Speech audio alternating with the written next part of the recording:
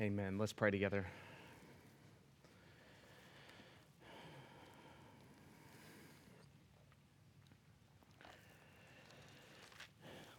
Father, my prayer this morning is that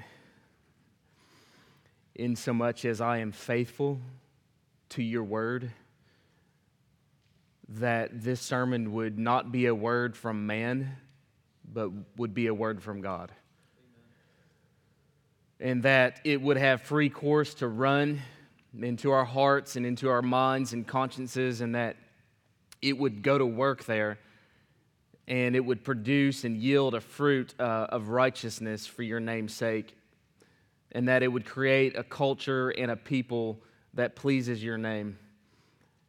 So I pray for hungry hearts, receptive hearts. I pray against Satan and all of his ways who would seek to distract us with 1,000 things right now, to cause us to think about a million things that we should not be thinking about and be inattentive to the word. So we rebuke him together. We pray for focus and for thoughtfulness and for hunger and for humility and receptivity and for transformation.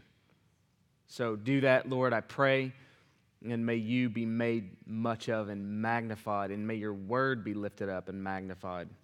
We pray these things in Jesus' name. Amen. Amen. The question before this text this morning is, and kind of the burden of the first few verses as Hugo read, is who is the greatest in the kingdom of heaven? So this whole subject of greatness, this subject of success is prominent in the early part of this chapter, which prompted me to ask the question this week is how do we define success? Or I could say it to you, how do you define success? For some people, it's a number on a scorecard. It is a grade sheet. It's a bank statement. Perhaps it's the number of children that we have. For others, it may be letters behind their name, maybe a title or a position. Perhaps it's seeing your business thrive. Or maybe for some of you, it's just merely seeing it survive. Getting into a certain school, winning a particular case, writing or publishing an article or a particular book. It's funny, even as I'm saying that, I can sense that some of you are resonating with some of those things, and yet all of us are a little bit different. For some of us, maybe success is just getting the kids out the door on time, on a certain day. We all have different ideas of what it means to be successful. But what about for us as a church? And what is success for us here? Is it growing numbers? Is it more people in the seats and more programs? Multiple services, multi-site, more baptisms in the tank and more money in the bank, as some people like to say? And how should we define success in the church? Is it true that the more people that come and the more they give and the more services we have and the more programs we offer, that the more successful we are? Is that true? Is that the kind of success that the New Testament envisions for the church? Well, we've been studying the Gospel of Matthew, and today we come to chapter 18, where Jesus redefines success or greatness for us. And he puts that in the context very prominently of the life of believers together in community and what we would call a church, especially in the section of church discipline that we'll see later. And so the whole context is sort of bathed in this context of the church. And here we see the primacy of church in the life of the believer. And you can search the New Testament high and low, and you can look all over the New Testament, and what you'll never see is an unchurched Christian. You just won't see that. And that's why we're seeking to create a climate at Heritage that emphasizes both the necessity and the importance of church membership. And actually, in reality, we want it to be a little bit uneasy for you to attend church indefinitely, with no plan of joining, and just sort of just show up and just be here. Rather, what we want is people to throw themselves into the local church, to join that church, and to become a meaningful and contributing part of that body. So a couple years ago, we established a few metrics by which we could ascertain and understand, how do we know if someone, a particular person, is engaging into the community and life of the church. And so we came up with what we think is the sort of the 5 metrics that we really hold dear and very important to us. The first one is joining a gospel community group. Because it's very easy to come and just show up at a service. It's harder, it requires more effort to get with 8 or 10 other Christians on a weekly basis, eat with them, do life with them, be in community, and serve Jesus on mission. So that was one. Number 2 was serving on a ministry team, was saying, okay, there's so many different ministries here. Which one can I be a part of and apply my gifts to and serve? All this is in our membership curriculum, by the way. The third one is attending Sunday services, including the Lord's Supper. It's saying, man, we're just going to show up. We're going to be there. When the doors open, we're going to be there, no matter what the service is. The fourth is supporting the church financially so it can run and operate and do what it needs to do. And the last one is a commitment to being discipled and discipling others. That's huge. Because my guess is for a good number of us that we are either missing one of those 2 categories. Either we're not currently being discipled by anyone, or we are not discipling another person.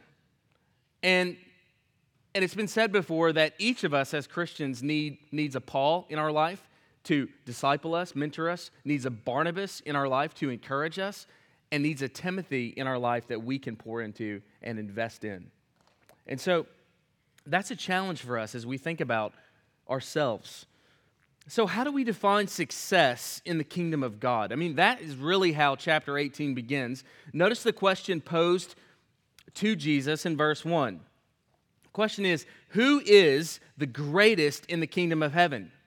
And Jesus answers that question by giving us 5 characteristics of success or greatness. And here they are, verses 1 through 6, humility. Holiness in verses 7 through 9. The third one is compassion in verses 10 through 14. The fourth one is restoration in 15 through 20. And the last one is forgiveness in 21 through 35. And those are 5 characteristics of success or greatness as defined by Jesus. So we're going to look at those. The first one is found in verses 1 through 6, humility. Now, it's not surprising, if you think back to chapter 17 where we were last week, it's not surprising at all that this is the question that the disciples are asking. Who is the greatest in the kingdom? The reason why I don't think that's a surprising question is you just had the transfiguration scene, and Peter, James, and John had just come out and off the mountain of transfiguration with Jesus. They were privileged to see Jesus peel back his humanity and give us a peek of his glory as God. And then they come down, and there's this, miraculous scene where Jesus delivers this demon-possessed child from epilepsy and other things. And the disciples are probably asking this question, well, why did Peter, James, and John get to be a part of the transfiguration? Like, what makes them special? So the question naturally arises in 18, who is the greatest in the kingdom of God? Like, what makes certain people more advanced? Or what makes Peter, James, and John, what gives them special status? So you can kind of see the temptation to ask this question, who's the greatest? And Jesus responds in verse 2, and he says, truly, I say to you, unless you change and become like little children, you will never enter the kingdom of heaven. What's he saying? Jesus is fundamentally redefining success. Jesus is saying that greatness has nothing to do with proud independence and self-sufficiency. And so what he does is he presents children to them as the model. He's recasting greatness in terms of a humble reliance on another. You think of a child. They're just needy. They're just dependent. They lift their arms. Daddy, hold me. I'm hungry. They cry. They need to be fed. They need to be nourished. And so children they're just naturally dependent. That's what a child does. And Jesus says if we want to enter the kingdom of heaven, kind of an important thing, right? If we want to enter the kingdom of heaven, then we must turn, he says, and that word turn carries the idea of repentance and conversion. We must turn and become like children. So here's the thing that's really sobering about this text. The disciples are saying, who is the greatest in the kingdom of heaven? And Jesus flips that on them, and he says, unless you change or unless you turn, you won't even enter the kingdom of heaven. They're boasting about who's the greatest, and Jesus is saying, I'm not even sure you're in. So you've put the cart way before the horse on this deal. How do you know you're even in the kingdom? This is sobering words from Jesus. So let me just kind of bring this home for a minute. What about you? That word turn, that word change, do you see any need for change in your life?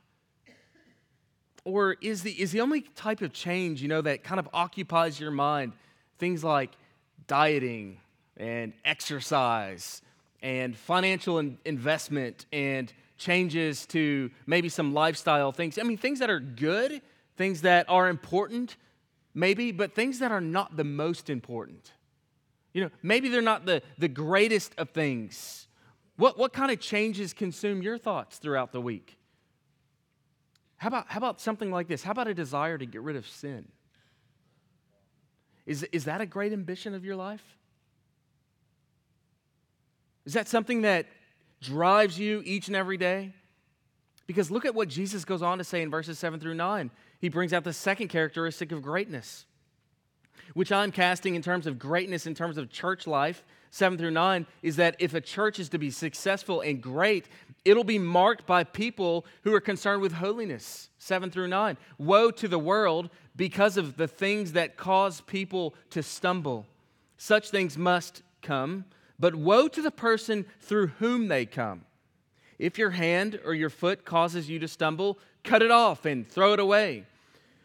It is better for you to enter life maimed or crippled than to have 2 hands or 2 feet and be thrown into eternal fire. Now, Jesus makes a couple of really clear points about sin here. Number one, he says that we are not to cause other people to sin. I think that's very clear. And the idea is almost like even children here. So it's like those who are repressed in society, those who are weak, it's very easy to take advantage of them. And Jesus says, you better not do that. You better not cause another person to sin, number one. And number two, the other clear teaching here is that we are not ourselves to be led into sin. We're not to lead ourselves into sin, and we're not to be led into sin. One's passive and one's active. We're not to actively walk in sin, and we're not to passively be led into it by another person. The very clear teaching from Jesus. The word woe in verse 7 is a pronouncement of judgment. And Jesus uses hyperbole here, doesn't he? He uses figurative speech. He says that our holiness is more important than our hand or than our foot or than our eye or than any part of our physical body. And the thing is that isn't this true that we have become too comfortable with sin? So we play around with it, and our hands touch things they shouldn't touch, and our feet run to places they shouldn't go, and our eyes look at things they shouldn't look at. And Jesus pulls these features out, and he says, better to cut that off, using hyperbole, better to cut that off and enter the kingdom of God crippled than hold on to that with all of your heart and all of your lust and end up in hell. Trip Lee, a Christian rapper, put it this way this week. He said, sometimes we treat sin like it's just a crazy friend instead of a cruel master. We all have that friend, right? That we know is kind of messed up and we don't really trust them, but we're still their friend and they're just kind of crazy and we just say, oh man, he's crazy. And that's how we kind of view sin. Oh, well, that's just crazy, That's that crazy part of me that kind of comes out every once in a while. No, it's not a crazy part of you that kind of comes out every once in a while. It is a cruel taskmaster that will ruin your life. It's not a crazy friend. It's not a friend at all. It's a profound enemy. Now, in various times of your life, maybe you're stirred up to these realities and you say, man, I just want to fight my sin. I want to fight my sin. And for some of you, you just get defeated in that process. You're trying, you're fighting, you're engaging, you're going to work, and then you get tired, you get battle weary, and you just feel like you're not getting anywhere, and so it's discouraging. So I just want to encourage you with a couple of things. Number one, just some resources on just how to fight sin. A couple of things here. I just want to encourage you to pick up one of these books on the screen there. One is called The Mortification of Sin by a Puritan, John Owen, written in the 1600s, but it's been modernized and written in an easier way, and I just encourage you to read that. It's just such a profound and helpful work. And the other one is Chris Lundgaard, which is really sort of a rewritten version of Mortification of Sin in very, very modern language, and that is The Enemy Within. And it's got application and a study guide and other things that go with that. So, because I realize that some of you may feel defeated in your battle against sin, and I just want to encourage you, in that book, The Mortification of Sin, here's what John Owen says. Okay, and just to give you, whet your appetite, a little taste for the mortification of sin. He says this, John Owen says, "He can make the dry, parched ground of my soul become a pool, my thirsty, barren heart springs of water.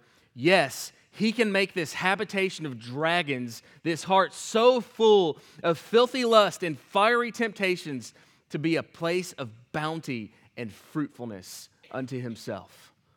That's such a great word, because there's sometimes you just look at your life and you think, man, it's just eaten up with sin, and how am I ever going to get to a better spot? And Owen says it will come, and God can take all of that filthy lust and all those temptations, and He can make that into a beautiful place unto God.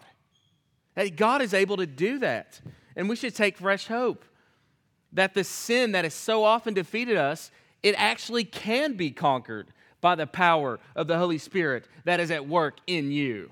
Like, you're not destined to do that for the rest of your life. God can give you the grace. He can help you kill that besetting sin, that habitual, that problematic, that dangerous, that hurtful, that harmful, that destructive sin that is hurting you on a weekly basis. You can kill that by the power of the Holy Spirit. Isn't that good news for us? We're not fatalistic. We're not sitting here this morning saying, well, I'm just destined for this for the rest of my life. No, you're not. Not as long as you have the Holy Spirit of God, the very power of God at work in you. So take fresh hope.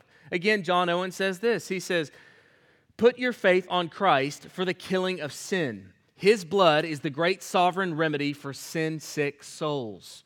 Live in this, and you will die a conqueror.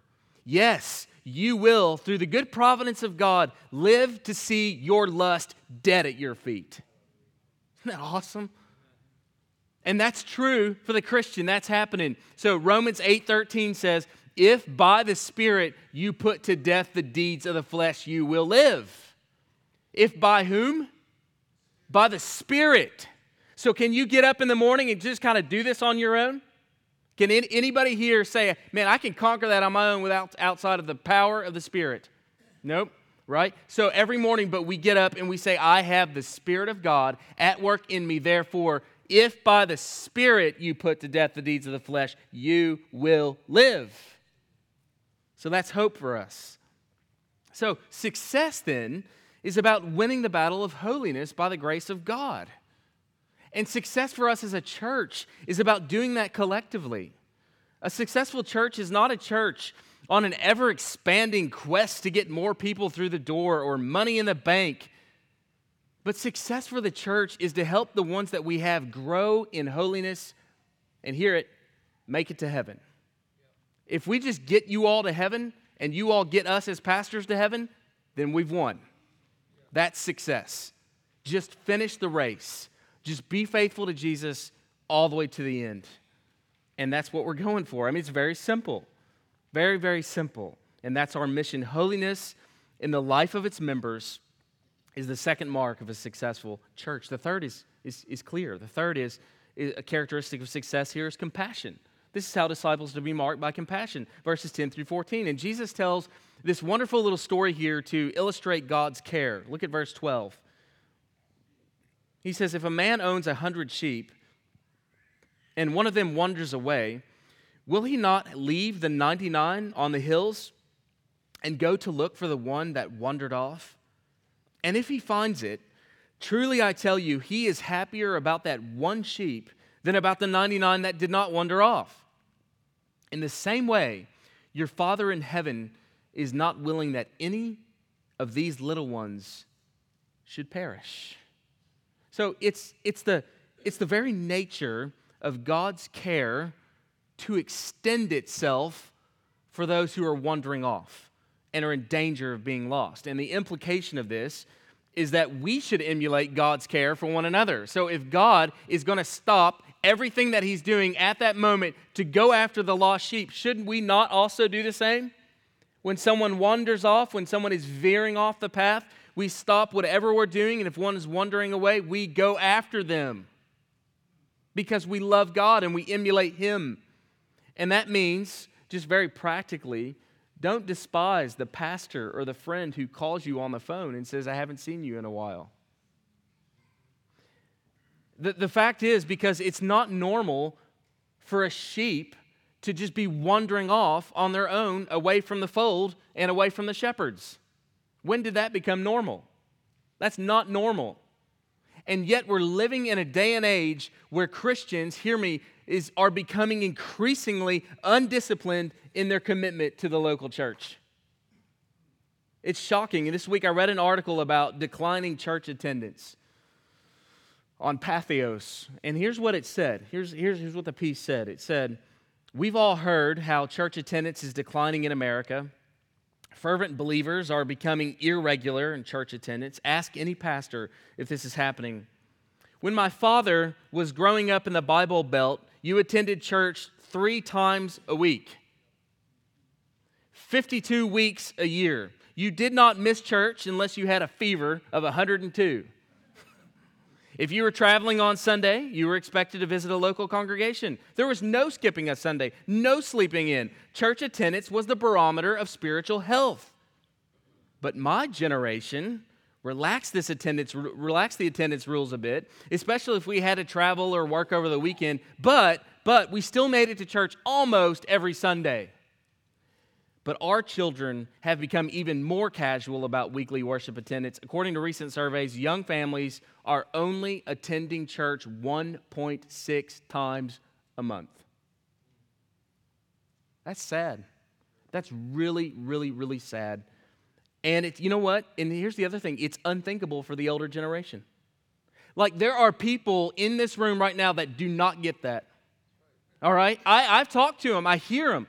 They are here every moment that the doors are open, and they look at some of us as younger kids, part of my generation, and they say, I don't get you guys. I do not understand that. Our generation, my generation, the millennial generation is irresponsible largely and very feckless. Irresponsible. Just very lazy. We tend to be very, very, very lazy. And we think we're entitled, and yet we're big dreamers. Oh man, we are big dreamers. Man, we're going to kill it. We're going to knock it out. We got all these great ideas, all this ambition, all these startups, all these businesses. Man, we're killing it on the marketing scene, and we're selling stuff, and we're big time, man, and we're innovators and all this stuff. But we can't get out of bed and worship God. What a joke. And the older generation looks at this and says, why do you keep making excuses? Well, we have kids. It's just hard to get them out the door. Do you think they didn't have kids? Do you think the older generation didn't bring all their 4 or 5 kids to church 3 times a week, Sunday morning, Sunday night, Wednesday night? Oh, but we're entitled to make all these excuses. Can't do it. It's too hard. It's just too hard. So I'm just saying there's an older generation that doesn't get us. They don't understand that. They can't identify with that. And honestly, I think they're right.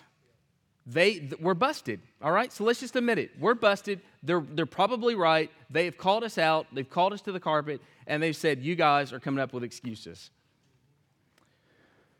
So here's the thing, is just as we think about this, coming to church, think about this, once a month, or let me say this way, twice in like 8 weeks is a sign that you're probably just generally unwell spiritually. If it's just like that for you, I mean, because here's the thing, how can the church care for you if you're not here? And here's the other thing, how can you care for somebody else if you're not here? Like, aren't you supposed to be looking after the concerns of other people as well? So we're to be marked by a love and concern for one another. Jesus says, if one sheep veers away, we go after them. But what is your responsibility in that process? Anything less than that is presumptuous Christianity at best. I mean, do you think that we can just sort of walk through the Christian life, just me and Jesus? Man, I'll listen to my podcast, I'll download some sermons, some preachers, and I'll listen to some worship music, and that'll be me and Jesus' time, and I can make it through the Christian life. You are greatly mistaken if you think you can do that. You can't. You can't. And you are not meant to do that. And furthermore, it's just complete disobedience to God's word. The New Testament knows nothing of unchurched Christianity. Nothing. So the fourth characteristic then is restoration, verses 15 through 20. And in this text, this is pretty powerful stuff here, is that we are called to restore one another. So listen to these words. Jesus says, if your brother or sister sins, go and point out their fault just between the two of you. If they listen to you, you have won them over. But if they will not listen, take one or two others along so that every matter may be established by the testimony of 2 or 3 witnesses. If they still refuse to listen, then tell it to the church. And if they refuse to listen even to the church, then treat them as you would a pagan or a tax collector, paraphrase, as a non-Christian. Okay, so this is the concern for others that we just talked about that works itself out in our corporate life together as a church. And so Jesus tells us how we are to confront sin in the church. So is this the plan that Jesus has for confronting sin? Lash out in anger. Or how about this one?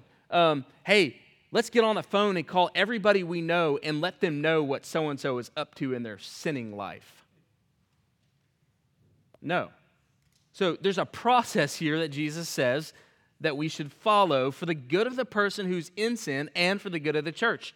In other words, we are to be measured. We are to be compassionate. And here's a huge one. We're to always be cognizant of our own sin. And so Jesus gives us a process, and he talks about what we call church discipline. Now, church discipline may sound really, really harsh and unloving in our culture, but when you understand that the aim of discipline is restoration, then you get a different perspective on it. Okay? So when we talk about church discipline, we're really thinking about 2 things. Number 1, we're thinking about formative church discipline, and number 2, corrective church discipline. And this might be a new category for some of you, so let me just bring some clarity here. There's a massive difference between formative church discipline and corrective church discipline, and both are clearly taught in Scripture. Formative church discipline is what we all need. It's what we all endure. So let's just admit right off the bat that we all need formative discipline for shaping, okay? And I'll explain what that is in a second. None of us are perfect or finished products. Now, we may need to be inspired and nurtured and healed, but we may also need to be corrected and challenged and sometimes even broken. So let's just first admit the need and not pretend that we're just as we should be. We're not. Now, once we've come to that admission, I should point out that much of church discipline is positive. So this is what we call formative discipline. It's the stake, right, that you put on a tree to help it grow straight. It is the braces that you put on your child's teeth to make them straight. It's the training wheels on the bicycle. It's the repeated comments to your children, honey, keep your mouth closed when you're talking. It's the Post-it notes that we put all over our house to remind ourselves what we're supposed to be doing. This is what we call formative discipline, and this is the kind of discipline that takes place in the church. It's not a negative matter. It's not. It's very positive. It's what we need. It's the formation. So it would be the difference between formative discipline and corrective discipline would be like what PT and I were talking about last night. It would be like the child who has his toothpaste and he always takes off the lid of the toothpaste and he just leaves it off and the end of it dries up and it gets crusty and you got to tell him, hey, all the time, you need to screw that back on and don't get toothpaste all over the sink. So that's formative. You're just constantly going after it every day. And they seem like you keep repeating the same thing over and over. But corrective discipline is when you say, hey, honey, you need to put the toothpaste lid back on the toothpaste, and your child picks it up and says, "No!" and throws it at you. Okay, now we might need some corrective discipline. So there's a difference here between formative and corrective. And when it comes to corrective discipline, which is what Jesus is getting at here, Jesus lays out some steps in the process for confronting and restoring a brother. So we don't just get to do whatever we want to do. So when a person falls into sin, right, we don't just get on the phone and call everybody we know and let everybody in the church know that so-and-so is whatever doing what such and such a thing. No. The first thing we do is, step one is private correction. The first thing we do when a brother and sister is caught in sin is we speak directly and privately with that individual. And the hope is that such direct and private speech will be used by God, praise God, to turn that person's heart from sin and cause them to repent. Now, if that effort is unsuccessful, Jesus says a few others may be brought in. So step two then is what we call small group intervention. And that's where Jesus allows us to bring one or two more in for wisdom, to bring wisdom into the situation. And I think this is the other clear thing, to heighten the level of concern for the individual who's caught in sin. To say, in other words, hey man, this isn't just Mike who's concerned about you, but Mike and like 5 or 6 others that really love you and spend time with you, we're all collectively super concerned here. And we want to let you know, man, we're praying for you, but we want to see you turn from this. This is destructive. This is hurting you. And we're asking you together, repent, turn from this. And so that's small group intervention. Then step 3, Jesus says that if that does not work, if that fails, then we are to tell it to the whole church. So this is serious. So that the whole church can collectively what? Pray, and then call their fellow friend and fellow church member that covenanted with that church to repentance. And if someone refuses, Jesus says, to listen even to the whole church, then we are to proceed to step 4, which is what we call excommunication, which is treat them as a pagan or tax collector. In other words, we excommune them. They are no longer a part of the communion. The community is that we ask them to step out of the community, because we're not saying that they're not a Christian. What we're saying is they're not giving any reason to make us think they are. In other words, if you continue to live in persistent, unrepentant sin, and one person has called you to repentance, and several others have called you to repentance, and the entire church has called you to repentance, and they've prayed over you, they've loved you, they've served you, and you're still unwilling to listen to that, then we're not God, so we can't say you're not a Christian, but what we can say is that you're giving no evidence of making us think that you are. I mean, you're not living in any way that looks like a Christian who is marked by repentance and faith. But it needs to be said here that even in this step, okay, excommunication has a redemptive goal, which is restoration, right? So you don't ever kick someone out in rage or in anger or as a means of getting back. What you're doing is you're removing them to say, hey, like, we're letting you know that you're in a really dangerous position and we're not sure that you're a Christian. And the whole purpose of that is so that they get serious about it and realize, wow, I've been removed from a community. Maybe I'm really not a Christian. And then they feel that, and then God uses that in their heart, and then they come back. And if they repent, praise God. They are welcome to come back to the church. And that's how this works. So now, of course, to do this well as a church, all the other things that we've already talked about has to be in place, right? The characteristics of humility, unless you're humble like a child, and the characteristics of holiness, because if you don't value holiness, nobody cares about this stuff anyway. And then compassion, when one sheep runs away, we go and get them. So all these things sort of are related to one another.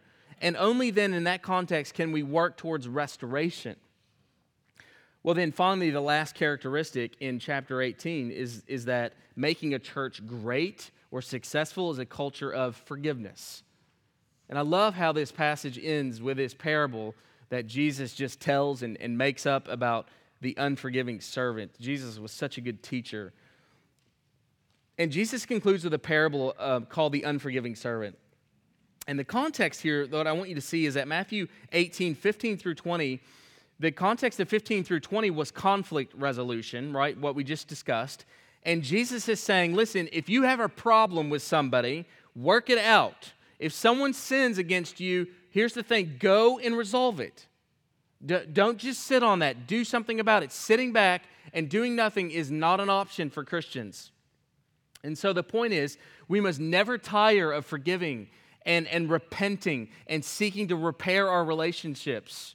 And wherever a relationship has cooled or has been weakened in any way, it's always our responsibility to repair it, to say, hey, I want to get with you. I want to pray with you. I want to relate with you. I want to talk with you. I want to fix this. And so we work on it. We try to repair it.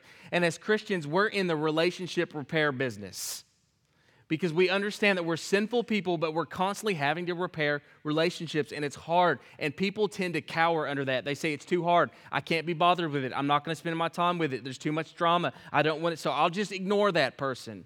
Which is not a Christian attitude. The Christian says, hey, this is really hard. This is really difficult. I can hardly talk to this guy. It seems really, really difficult, but you know what? I'm going to do it anyway because it honors God, it pleases Jesus, and it protects the church. And so therefore, I'm going to do it. And so we're in the relationship repair business. It doesn't matter who started it. God always holds us responsible to fix it. Letting relationships fall apart is not an option.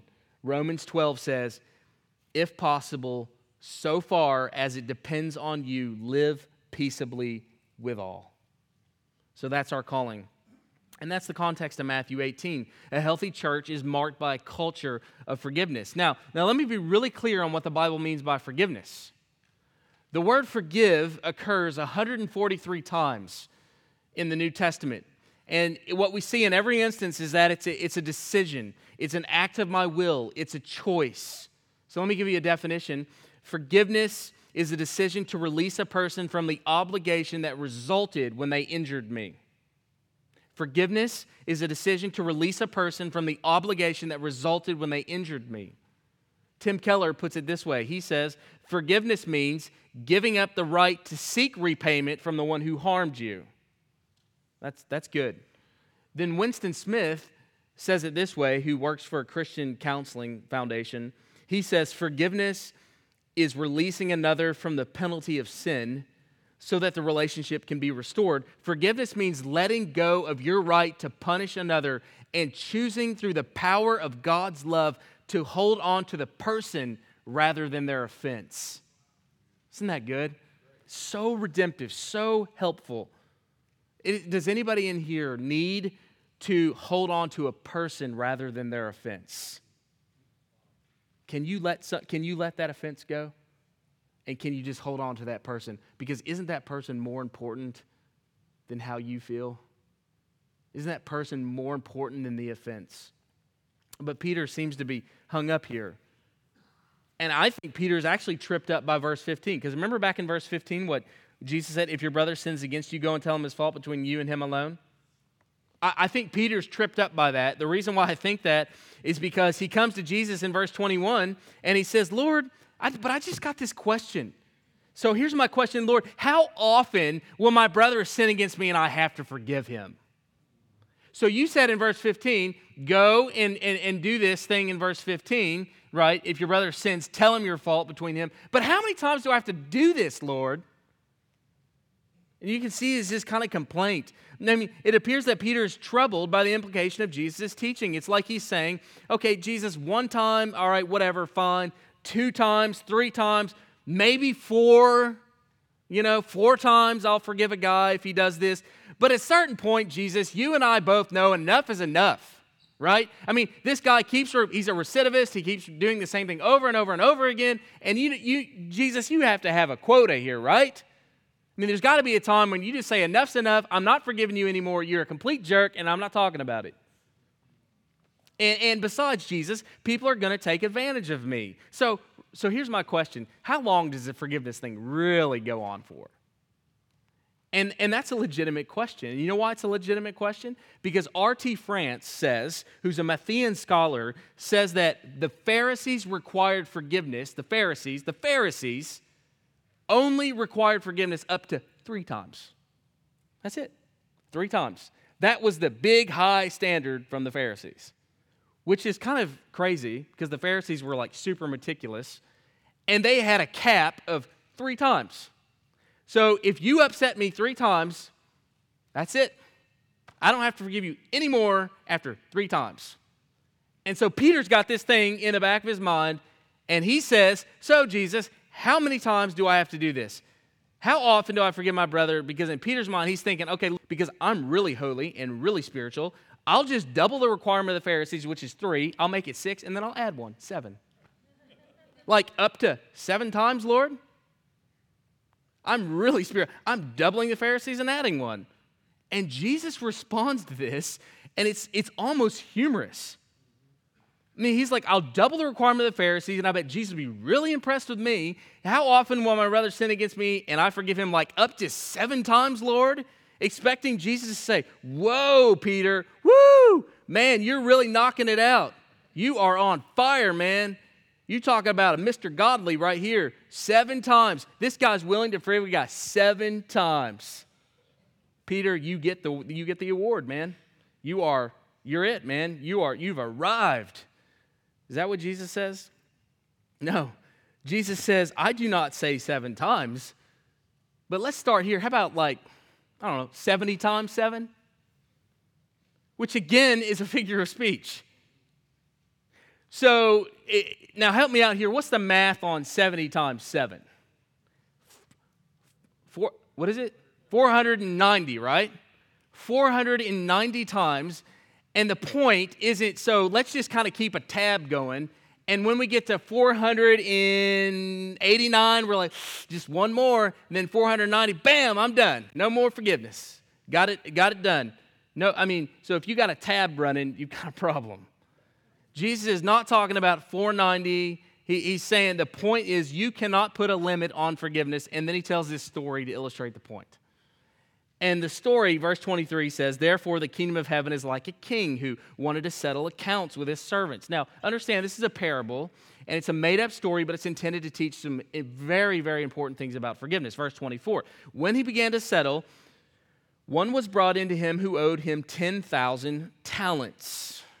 Now, a talent, just to be clear, is not a skill. A talent is a currency. 1 talent equals, this is hefty, 20 years of labor. So that means for some of you in here, you don't have a talent left to give. 20 years of labor. And this guy owed 10,000 talents. So that's 200,000 years worth of labor. Okay? Obviously ridiculous. Way out of his league. So the point is, way out of reach. The amount owed is completely unpayable. It's not possible. You would never come close. So verse 25. Since he was not able to pay, yeah, I'd say so. Since he was not able to pay, the master ordered that he and his wife and his children and all that he had be sold to repay the debt. In other words, we're going to take everything you own, all your assets, because that's the only way we can sort of pay this thing up. Verse 26. So the servant falls on his knees. This is the same word, by the way, proskuneo, for worship. The servant worships. He falls to his knees and he puts his face to the ground, which, by the way, it should be our posture more times than not in worship. Not this cavalier thing that we talked about last week. He puts his face to the ground and he prostrates himself in an act of reverence. So the servant falls down and he implores him, saying, have patience with me and I'll pay you everything. Which, folks, by the way, that's a completely outrageous claim. He can't pay everything. It's 10,000 talents. But he's just saying whatever he can say out of his heart. I'll pay everything. He couldn't get close to paying it. It's impossible. But here's the thing that will blow you away. Verse 27, this is the gospel. Verse 27 is the gospel. The servant's master took pity on him. Why? Why should he have pity on this guy? He took pity on him and he canceled the debt and he let him go. And at that point, you should be reading Matthew and you should gasp. You should be reading Matthew and you should be gripped to your heart and you should just be like, what? You mean he paid his debt? He canceled the debt? Because this is what God has done for us. And verse 27 should lead you to worship. Because you owe more than 10,000 talents worth of debt to God. And God erased it in Jesus because he slaughtered his son. And you should go, what? Jesus paid it all. All to him I owe. Sin had left a crimson stain, but Jesus washed it white as snow. He washed it white as snow. He did that for you. Can you believe that? Does that move you anymore? You don't deserve that. What an amazing text. Well, I wish I could say that the story ended there, but it doesn't. This is sad. Look at verse 28. But when the same servant went out, he found one of his fellow servants who owed him 100 denarii, and that's just chump change, by the way, folks. That's 3 months' pay. And seizing him, he began to choke him, saying, "Pay what you owe." So his fellow servant fell down and he pleaded with him. Same words, by the way, same words. He proskuneoed, he worshiped at his feet, and he said, "Have patience with me and I'll pay you." As those words sound familiar? Exact same words the first servant spoke when he granted forgiveness. But when he hears these words, what does he do? Verse 30, but he refused. Instead, he went off and he had the man thrown into prison until he could pay his debt. When the other servants saw what had happened, they were outraged, and they went and they told their master everything that had happened. Verse 32. Then the master called the servant in, seething, I'm sure, angry, I'm sure, and he said, "You wicked servant." He said, "I canceled all the debt of yours because you begged me to. Shouldn't you have had mercy on your fellow servant just as I had on you?" The words are rhetorical, are they not? He says, shouldn't you have shown mercy? And the answer is yes, I should have.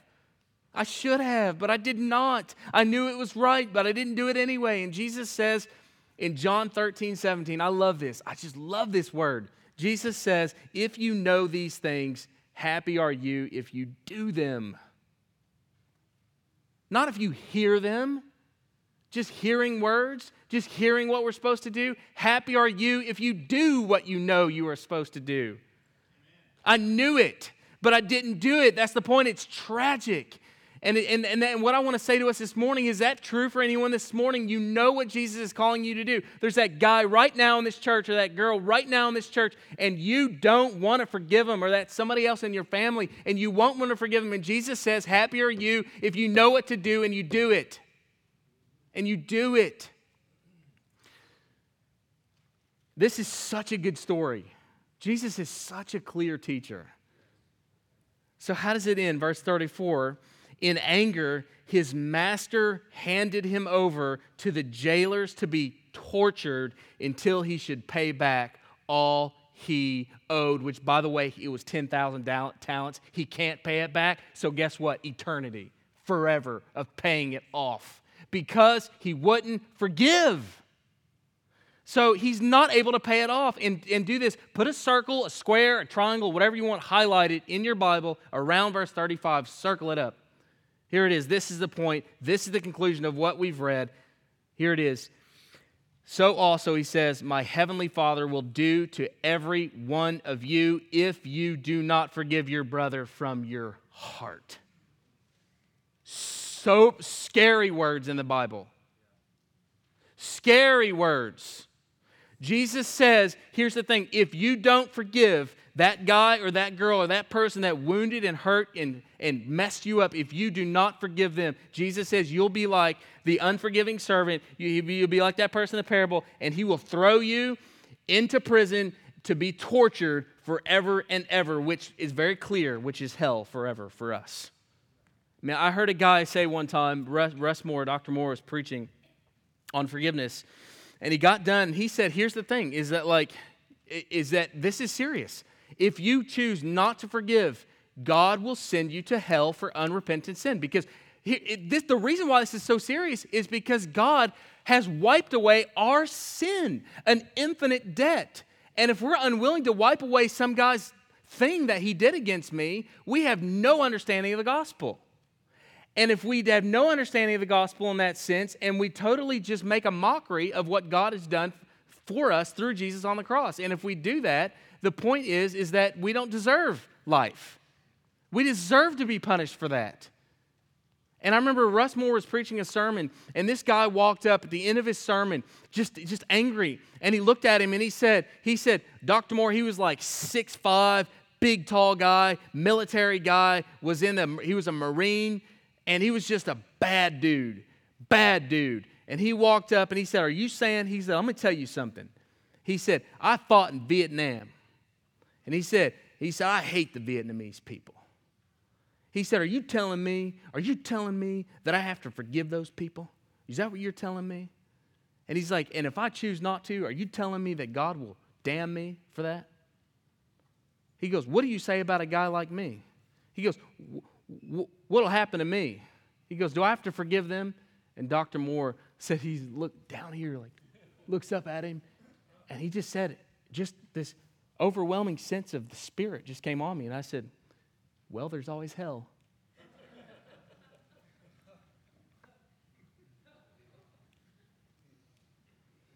Now, we chuckle at that, but the reality is Russ Moore's right. And you know what happened to that guy? It was like he said he turned a spigot on. Tears flooding down his face. And he broke. And he realized at that moment, I have to forgive because I don't want to go to hell. And Jesus isn't lying. And this is serious. This is serious. And so that verse, so also will my heavenly Father do to every one of you if you do not forgive your brother from your heart. Now hear that word, heart. Jesus says that an ongoing unwillingness to forgive will cost you your soul. God will treat you the same way you treat others. So let me just speak into your life. How about that person you're not forgiving? Do you really want God to treat you the way that you're treating them in your heart? Is that the way you want God to treat you?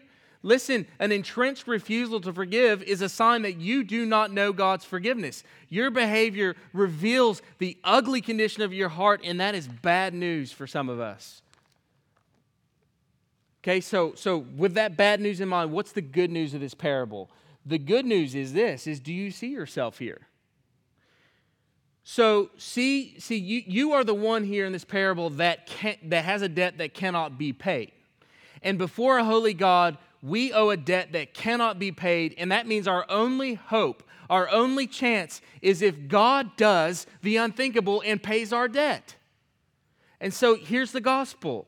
This is the gospel. Here's the big point. What this parable is teaching is that your life should be completely altered by that reality that God paid a debt that you owed, that He did not have to pay, and He sent His Son to the cross to crush Him, to pay the debt that you owed in order that you could have a reconciled relationship with Him. That's the good news of this parable. And what this parable is teaching is that your life should be so completely altered by that fundamental reality that it becomes easy for you to forgive everybody. Easy for you to forgive. Understand what God has done for you. Throw your arms around all that God has done for you in Christ and do that for the rest of your life. And when you are transformed by that message, forgiveness will be real easy. Real easy. This week I read an article from James MacDonald, and he mentioned 4 excuses that people give for not forgiving, and I think they're spot on. I mean, they're really, really good. Number 1, he said, people will say like, well, I can't forgive because the hurt's too big. If you're unwilling to forgive, here's my question is, what's your plan? So do you want to carry around all that hurt for the rest of your life? Because here's the thing, the bigger the hurt, the more urgent the need is to deal with it. There's no hurt too big to forgive. Think about what we've done to God. And yet He has forgiven us so much. So C.S. Lewis has this word to say, so good. To be a Christian means to forgive the inexcusable because God has forgiven the inexcusable in me. So whatever you do, man, it cannot be worse than what I've done to Jesus. So I let it go, man. I let it go. Another excuse people give is, well, time will heal. I'll just ignore it. Time will heal.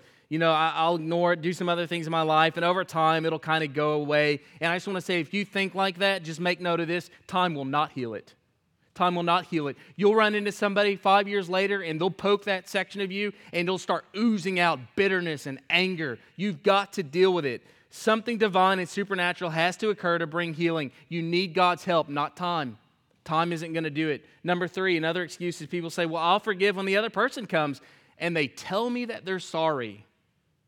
Now, don't be confused here. Repentance is a prerequisite to final forgiveness and a restored relationship. But God still expects us to have a forgiving heart. I mean, look at verse 35 again. So also my heavenly Father will do to you if you do not forgive your brother from your what? Heart. Now, does that imply that the guys come to him? Nope, not necessarily. But in your heart, you can forgive. Hear me.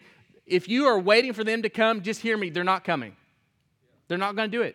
They're not coming. They will not come to you. It's not going to happen. They're not coming. So you have to have a disposition in your heart to forgive them. Number 4, you say, well, I can't forgive because they'll just do something else to me. To which my response is, yeah, they might.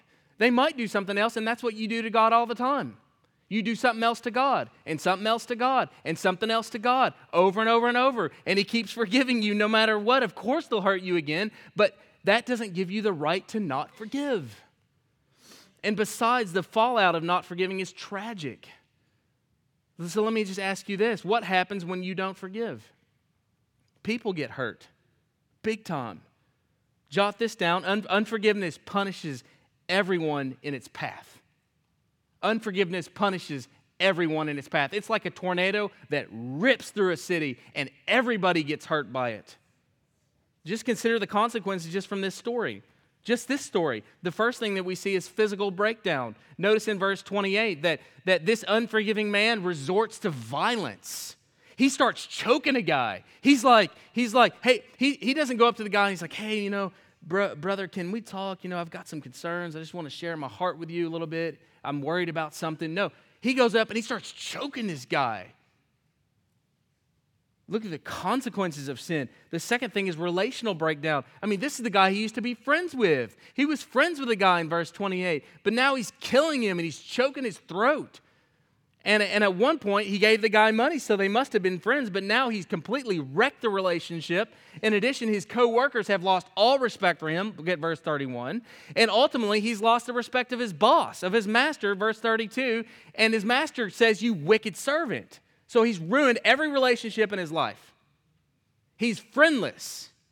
So he's exhorted, he's gone to the extent of violence, and he'll probably be jailed for that. And now he's lost all of his friends, so he's effectively just completely ruining his life. The third thing is spiritual breakdown. Physical breakdown, relational breakdown. The third is spiritual breakdown. Unforgiveness is spiritual suicide. When we choose not to forgive, we choose spiritual death. Notice the phrase in verse 34, deliver him to the jailers until he should pay all his debt, which is ever, forever and ever, and ever to pay all that debt.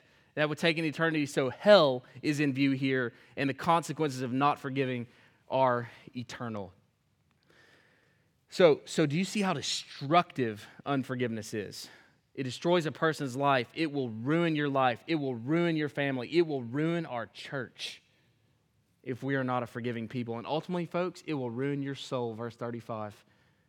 So these are sobering words for Jesus. Here's the thing. Here's the whole chapter, wrapping it all up right now. Jesus redefines success. Totally. And he says that success is defined by humility, holiness, compassion, restoration, and forgiveness. And that should mark you as Christians, and that should mark our church. That's it. Humility, holiness, compassion, restoration, and forgiveness. Now, here's what I want to do as we close.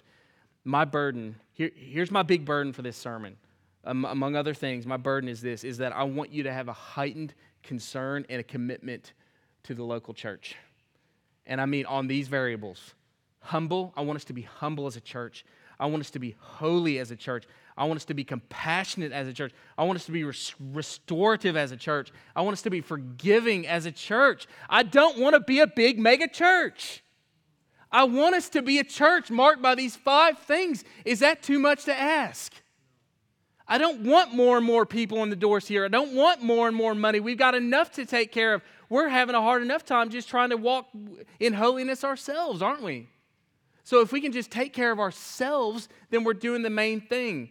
So here, that's my burden, and especially for millennials, you younger generation, you're with me. Come on, we've got to get our stuff together. We got to get our game going. We're just sidelined because we're so lackadaisical about stuff. We got to engage and throw ourselves into the local church and involve ourselves. And I want to close with these words from Kevin DeYoung from an article he wrote this week entitled, "Stop the Revolution, Join the Plotters." This is so good. It's on the screen. Here it is. Last paragraph. He says, it's sexy among young people, my generation, to talk about ditching institutional religion and starting a revolution of real Christ followers living in real community without the confines of the church. That's cool, all right? But, he says, besides being unbiblical, such notions of churchless Christianity are unrealistic. It's immaturity, actually. Like the newly engaged couple who think romance preserves the marriage, when the couple celebrating their golden anniversary really knows that it's the institution of marriage that preserves the romance. Without the God-given habit of corporate worship and the God-given mandate of corporate accountability, we will not prove faithful over the long haul. What we need are fewer revolutionaries and a few more plotting visionaries. That's my dream for the church. Multitude of faithful, risk-taking plotters. The best churches are full of gospel-saturated people holding tenaciously to a vision of godly obedience and God's glory and pursuing that godliness and glory with relentless, often unnoticed, plotting consistency. Love that. Love that. Don't want a big church. Don't want multi-site. Don't want cool. Don't want sexy. Don't want any of that stuff. Want faithful. Want faithful. That's what we want. Church, that's the goal. And we want to produce and maintain that type of church. So millennials, this is my last word to you. My generation, we're a generation of dreamers. We want to do big things for God. But here's the thing. Before you can go out and change the world, why don't you start with just changing a diaper? I'm serious. All this dreaming, man. But here's the thing. God wants us in the faithful things, the small things. If you can't show up in the small things, if you can't show up, if you can't serve, if you can't pray, then you might as well lay down your big dreams of doing great things for God. If you can't just show up and do the small thing. God isn't asking for your big dreams. He's asking for your faithfulness. That's what He's wanting. I just get tired of it. I'm tired of it. I'm tired of the millennial dream. I'm tired of that. Tired of it. We need faithfulness. And I'm calling us to that faithfulness. So I say with Kevin DeYoung, let's stop the revolution. Let's join the plotters. We have a bunch of faithful plotters in this church. Okay? You need to get mentored by them. And older folks in here who have lived this life and have showed up at every service and done the hard thing, please grab some younger folks and disciple them. Because I'll just say out of humility, we need it. We need it. We need it desperately. And God will be pleased by it. It honors God. So let's pray. Father, thank you for your word. We just need help. We confess that. We ask you for your grace, your mercy. And we want to be a faithful church. On these 5 things, we want to be humble and holy and compassionate. We want to be restorative, and we want to be forgiving. I pray that you would make us into that body, into that type of people for your glory. So as we go on into the next year, we're going after the right things. And I pray that what we're building here over the next decade is a redwood, a big, strong, powerful tree that holds up. And that's my prayer for us as a church, Lord. We won't be a mushroom that springs up overnight, that grows real fast and it looks real cool, but gets knocked over as soon as the first storm blows in. We'll be a redwood, a big, strong, thick, robust church for your glory. In Jesus' name, amen. Amen. Stand quick.